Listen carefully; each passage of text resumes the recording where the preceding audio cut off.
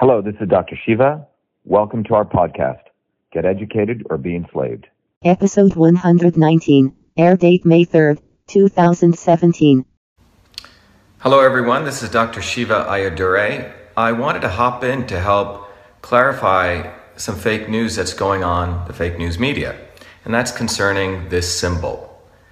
I've been a student of yoga and meditation and many of the Eastern philosophies as I come from both a Christian and a Hindu tradition. In the Hindu tradition, symbols like this, and all these different symbols are known as mudras. Mudra is essentially a hand gesture.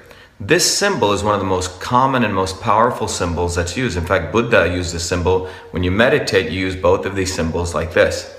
And what this symbol really means, it's a symbol of wisdom and expansion. It's not a symbol of white supremacy, which the fake news media is accusing Cassandra Fairbanks and Mike Cernovich of doing. Let me explain a little deeper. On the hand, this symbol in particular, the index finger, is a symbol of air or human consciousness.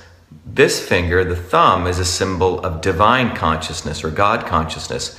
When you put this together, it's about heaven meets earth or about truth and wisdom. That's what this symbol really means. This symbol is really about truth and wisdom. It has nothing to do with white supremacy. And the fake news media deserves to give Cassandra Fairbanks and Mike Cernovich a big apology.